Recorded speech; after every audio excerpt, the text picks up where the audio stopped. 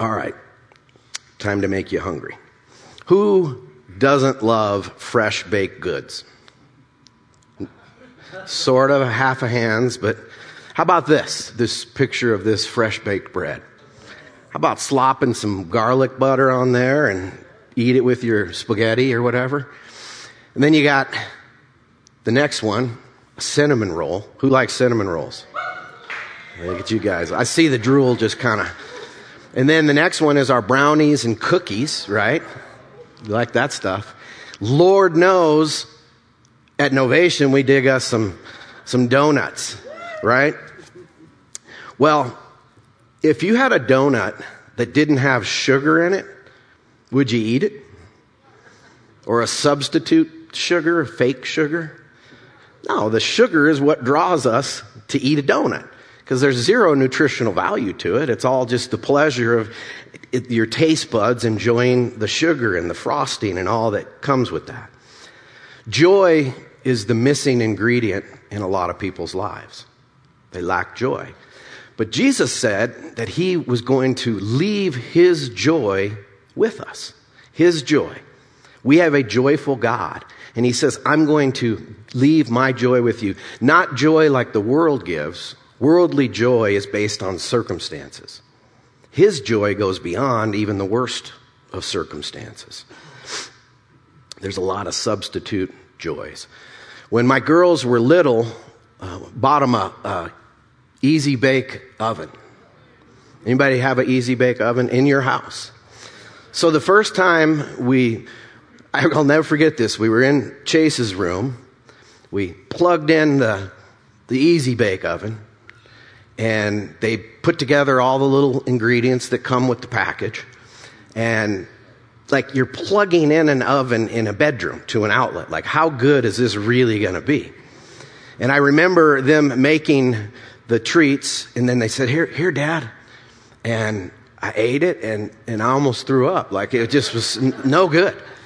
And I faked my way through that, and I didn't tell them until they were older that those treats were terrible. And they powered their way through it too, as well, because they were having fun. But if you look at the package, look how good they make those things look in an easy bake oven. Right. That's from a bakery. That's you don't get that out of an easy bake oven. And I think in life there's real joy in substitutes can be a lot like the difference between baking with an easy bake oven and really a first-class bakery. There's a world of difference there. We're in a series called Whosoever Believes, where we're taking the letters of the New Testament from Romans to Revelation, and we're mining these letters that were written, we see throughout the book of Acts and the Apostle Paul and many different writers writing these letters to encourage the churches and to educate the churches in what did it mean to follow Jesus and how to follow Jesus. And today we're going to look at the book of Philippians. And Philippians is one of Paul's letters that he wrote from prison. He was in Rome awaiting a sentence for preaching the kingdom of Jesus, or that his allegiance to the King of Kings rather than the Emperor of Rome. And he ultimately, church history tells us, he got beheaded for preaching what I'm saying today to you, the great news about Jesus. So Paul's in prison when he writes this. And the unique part about Philippians, it's the most joyful book in the Bible. The word joy, joyful, rejoice is used like 16 different times. And so it's a joyful book written from prison. And here's what you got to know. You can have joy in spite of something that might feel like a prison to you today.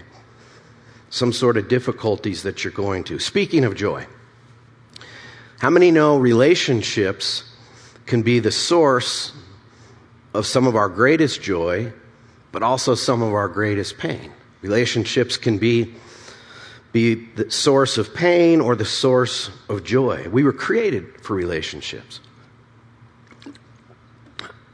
Some of us can tolerate more relationships than others, depending upon how extroverted you are. But even introverted people need connection. It's not good that we be alone. God told Adam in the garden. And so for, Philippians chapter 1, verses 1 through 11 really give us a blueprint for relationships on how to pursue joy in relationships. And for some of you are thinking, I don't know how I'm going to do that in this friendship, this marriage, this family, this coworker. How do I pursue joy? Let's see what the Apostle Paul has to say.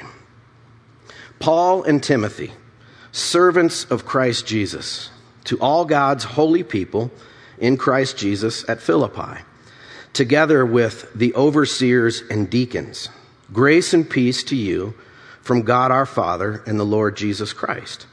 I thank my God every time I remember you in all my prayers for you all. I always pray with joy because of your partnership in the gospel from the first day until now, being confident of this, that he who began a good work in you will carry it on to completion until the day of Christ Jesus.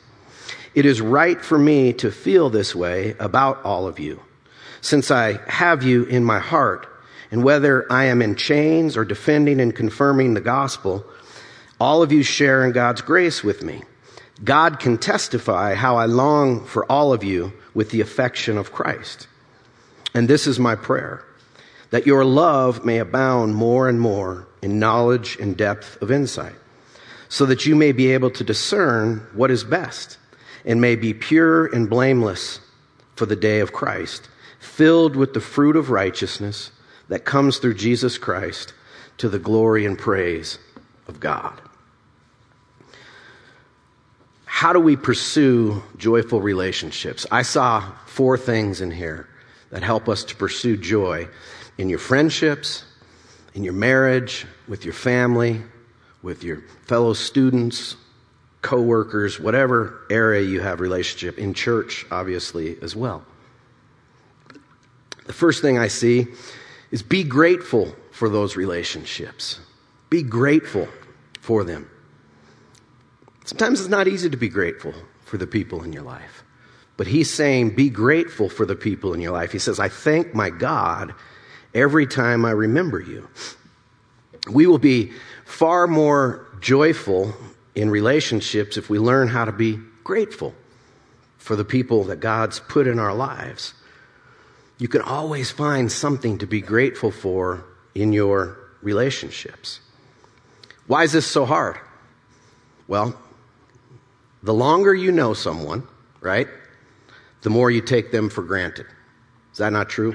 The longer you know someone, the easier it is to take them for granted. The longer you know someone, the more you focus on their faults. It's easy to focus on people's faults.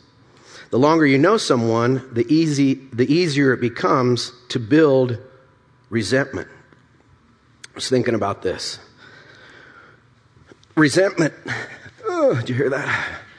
Getting old. Resentment happens when we're offended, and the offense isn't dealt with through forgiveness and reconciliation. You get offended, and then that resentment is like a brick. And if we don't forgive and reconcile, that brick stays there. And then another offense happens, right? And then, right now with just the 2 things that a resentment, the wall that's being built, I can get over that pretty easy, back and forth. But if you don't deal with those bricks of resentment, then over time, you get a brick wall like that. And all of a sudden, you can't see each other anymore. You can't hear each other anymore. There's a wall of resentment. So I would encourage everybody to remove these bricks. Remove the bricks with grace, forgiveness, and reconciliation is what we need. And then gratefulness in relationships is a choice to remember the good things about who you're in relationship with and to focus on the good times that you've had. Marriages, friendships die when you stop doing that. When you stop remembering the good or acknowledging the good, it begins to erode. Choose not to dwell on the bad in your relationships. That's what God does with us. If he chose to focus on Scott's flaws, I'm done, because I'm aware of them every single day. Anybody with me on that? We're aware of that. But God loves us, and he chooses to focus on what's good in us, and ultimately his Son in us.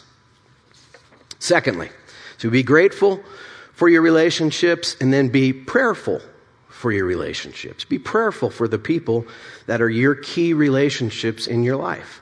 Do you pray for your spouse? Do you pray for your kids? Do you pray for your parents? Do you pray for your friends? That's so vital. He says, in all my prayers for all of you, I always pray with joy. Praise with joy. Think of those strained relationships in your life, if you have them right now. Are you praying for them? Are you praying for that person? Because positive prayer is way better than positive thinking. Praying for someone. A couple thoughts on this. Pray for the people in your life rather than complaining about them. Spouses, don't complain about your spouse to others. I'm not saying there's not a place to vent struggles. There is for that, but complaining about somebody is just going to continue to build that wall. It'll continue to build that wall. Don't complain about your kids. Don't complain about your parents. Pray for them. And then the quickest way to change a bad relationship is to start praying for them. Start praying. It's hard to stay mad at someone and pray for them at the same time. I mean, I guess it could be something like this. God, I pray blessings over this person. It just doesn't really, like it's oil and water. It just doesn't go hand in hand. The best way you can know that you've forgiven somebody is when you can pray God's blessing for them. If you can ask God's blessing over their life, you have forgiven the wrongs and the offenses that have happened to you. So let's look and unpack what Paul prayed.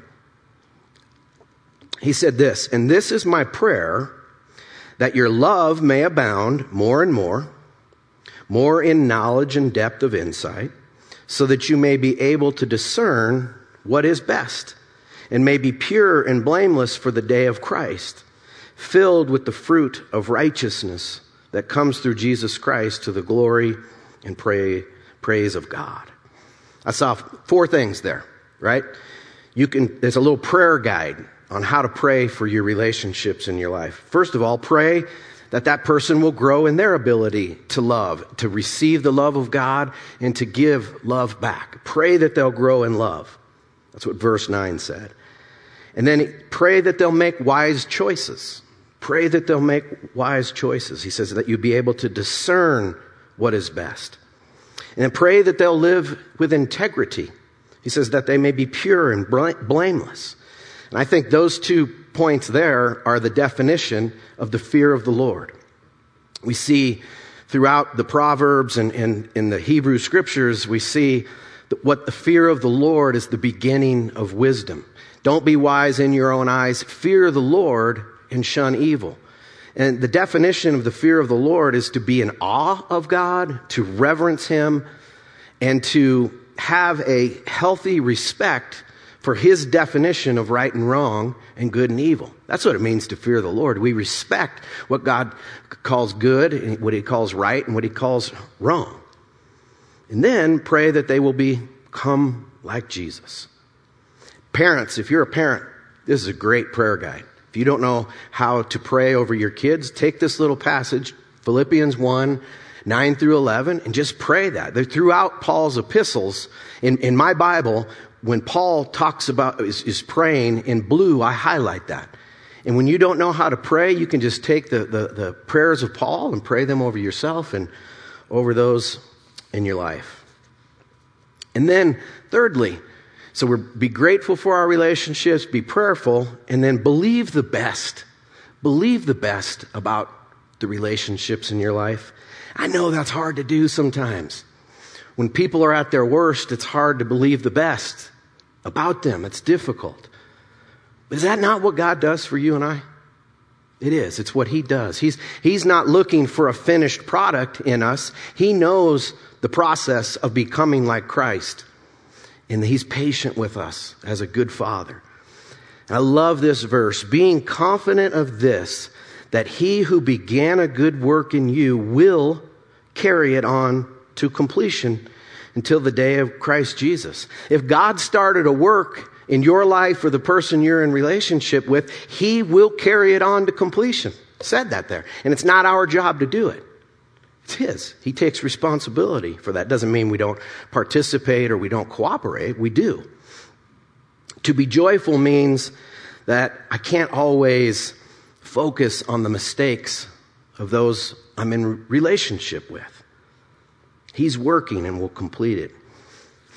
When I was in the 9th grade, a long time ago, when I was in the 9th grade, I heard the gospel for the first time. I'd heard about Jesus, that he came, lived, and died, and rose again. And I agreed with him and started following Jesus. And I know beyond the shadow of a doubt that a seed was planted in my heart in the 9th grade. But you wouldn't know that 10th, 11th, 12th, freshman year of college and so on. I mean, I went on to, in the 11th grade, I said, Jesus, I can't do this. And I was all about, it was rules and regulations, and my teenage flesh was wanting to have its way and just yo-yo ride. Anybody relate to that? So you make me feel better about myself? Thank you.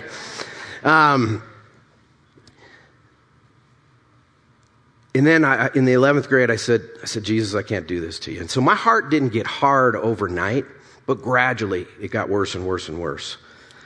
And October 26, 1992, fast forward, I was received Jesus. He received me and I received him. And that seed that was planted in the 9th grade, he who began a good work in me was faithful to complete that work. I have a good friend of mine whose youngest son, raised in a Christian home and raised to follow Jesus in high school, just went off the rails and total rebellion to the point where my friend was like, I don't know if he's going to make it. I'm afraid he's going to die, let alone where his soul is right now. And we would pray and just continue to believe God, even in his discouragement. And he who began a good work in his son, guess what? He's faithful to plant him as a tree by living waters, like Psalm 1 says. And his son is wholehearted devotion to Jesus now, today, when it looked bleak for him. So hang in there. If you got people who are wayward or prodigal in your life, hang in there. He who began a good work will be faithful to complete it. So, a couple thoughts on this. Don't insist on perfection when we don't expect perfection of ourselves. That's something I figured out a while ago. We as people, we expect more for others sometimes than we do of ourselves. And we need to reverse that. A couple thoughts. Lead them to God-centered confidence. When you're believing the best about somebody, lead them to a God-centered confidence. And then remind yourself and them of their potential.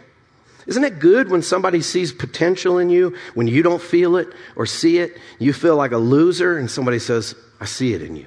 You got what it takes. I really think dads, that message to your son has to be from the time he's little to all through his life. You got what it takes. You can do this. I believe in you. Dads, to your daughters, tell your daughters that they're lovely and lovable. They need to hear that from you. That message has to be conveyed. And then exercise patience with the people in your life. I got a patient wife who is patient with me in my own personal growth, and I thank God for that. I got patient kids who are patient with me. And I was telling you a little bit about my story. Those years in between 9th grade and October 26, 1992, I lived a pretty hedonistic lifestyle. And my dad and mom became followers of Jesus at the age of 50 and 48, my freshman year of college. And they fell in love with Jesus. And my dad would tell me about Jesus all the time. And he hated my lifestyle. I had really long hair because it was 80s rock band and all that stuff. And he'd always ask me to cut my hair. And but you know what? He never gave up on me. He always invited me to his house to watch the Broncos or to go to sporting events, have me over for dinner. He knew my lifestyle and hated that, but he loved me. He truly did. And he prayed fervently that I would come to know Jesus. Well, as I said, on October 26, 1992, it was a Monday. Not many people become Christians on a Monday. It's usually walking the aisle on Sunday. But my dad had an insurance business, and we had an office out in Lakewood off 6th and Union. And that morning, God had been really drawing me that summer. And I just agreed with Jesus in my office that he was Lord and Savior and that I was giving my life back to him. Here's the keys, Lord, I'm following you. And that day, my dad and I were going to lunch, and I'll never forget this. We were driving down Union Street, picking a place to go eat, and I was sitting shotgun. And I say, Dad, I gave my life to Jesus this morning. He goes, oh, that's good. Just kept driving.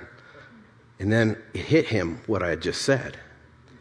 And he had to pull the car over and to the side of the road. And he wept over me, tears of joy, just sobbing that his prodigal son had come home. And it was amazing memory. But I thank God for my dad and his patience that he had towards me and believing the best about me and not rejecting me. So celebrate people on how far they've come rather than judging how far they have to go. Celebrate how far they've come rather than just looking and saying, you got a long way to go.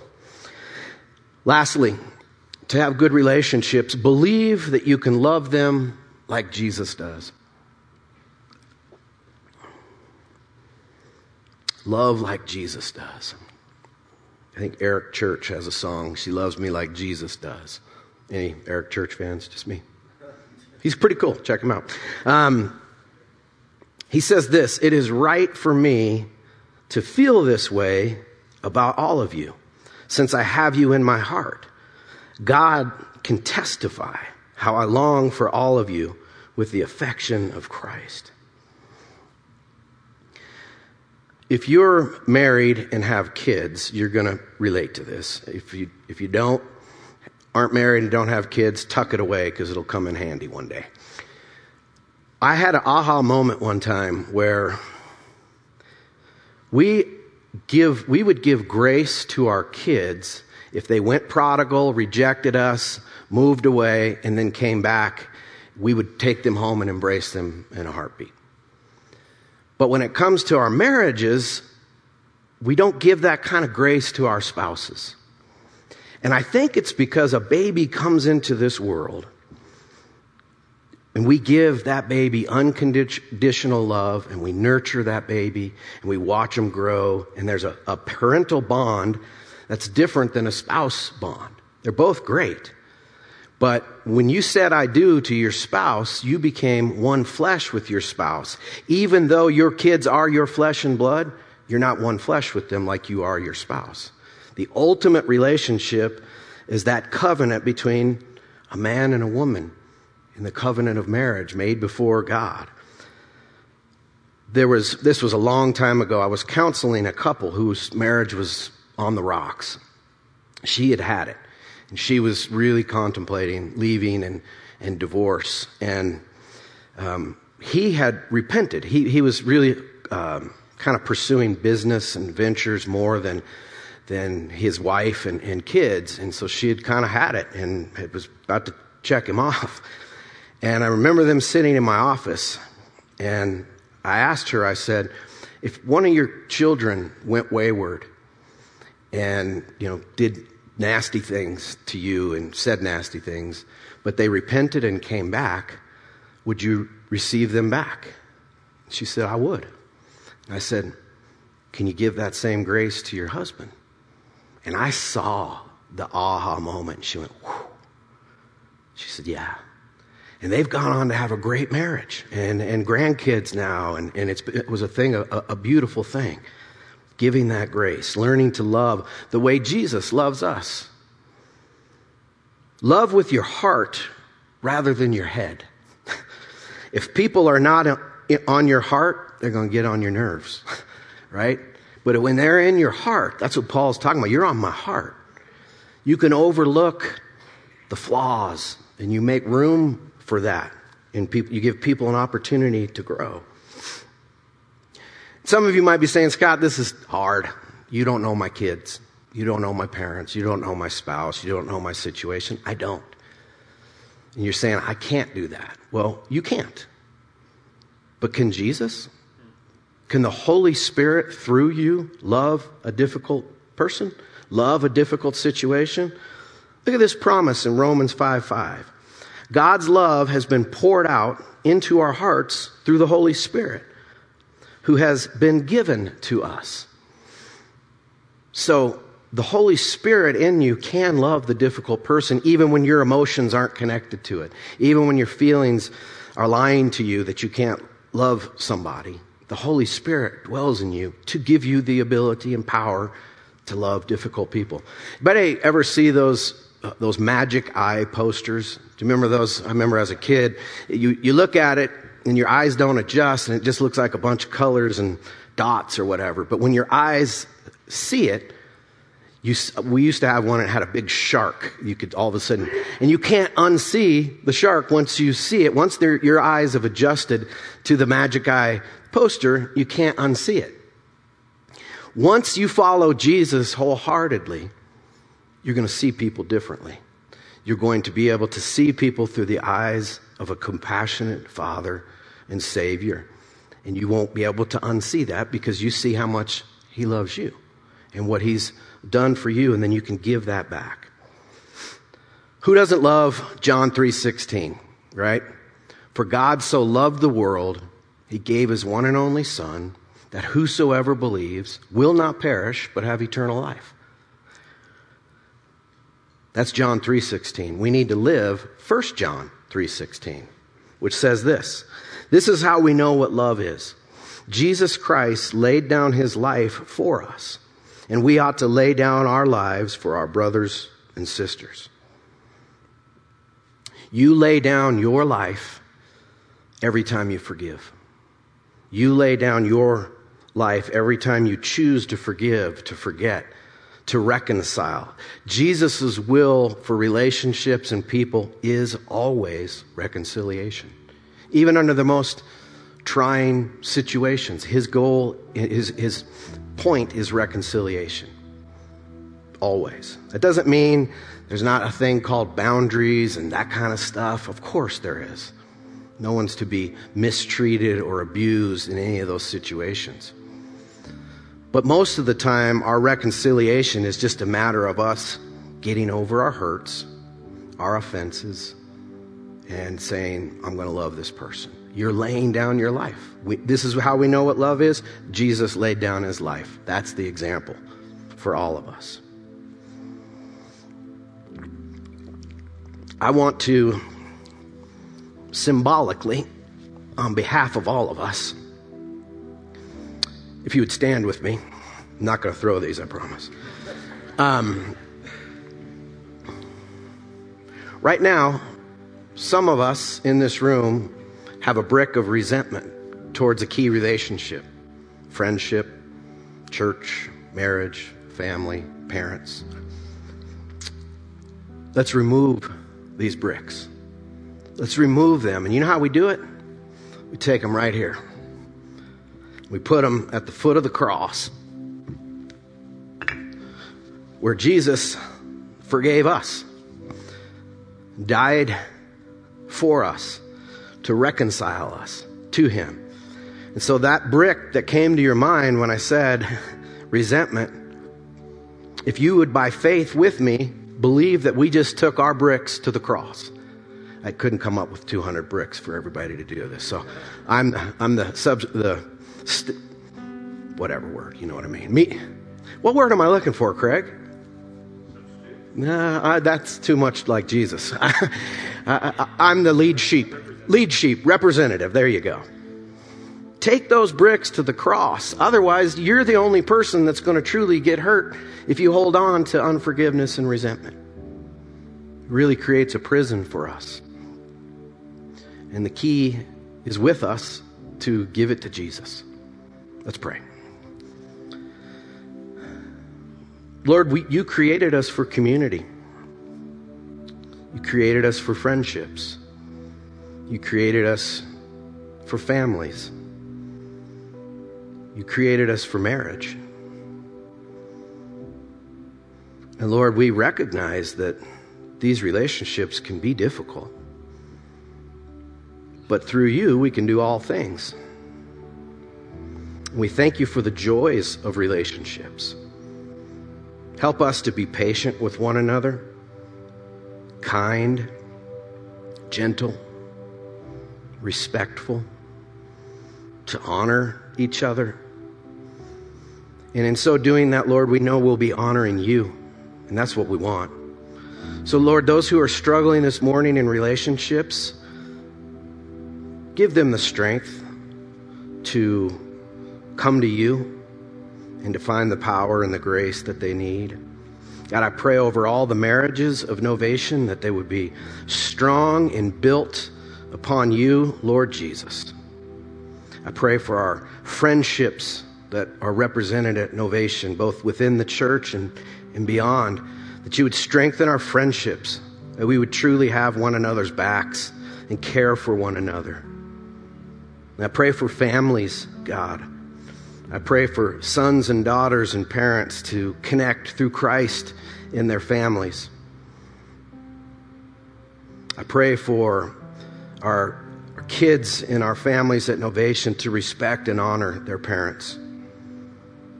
And I pray for fathers not to exasperate their children. I pray for moms to have strength to nurture little ones to adults and to care.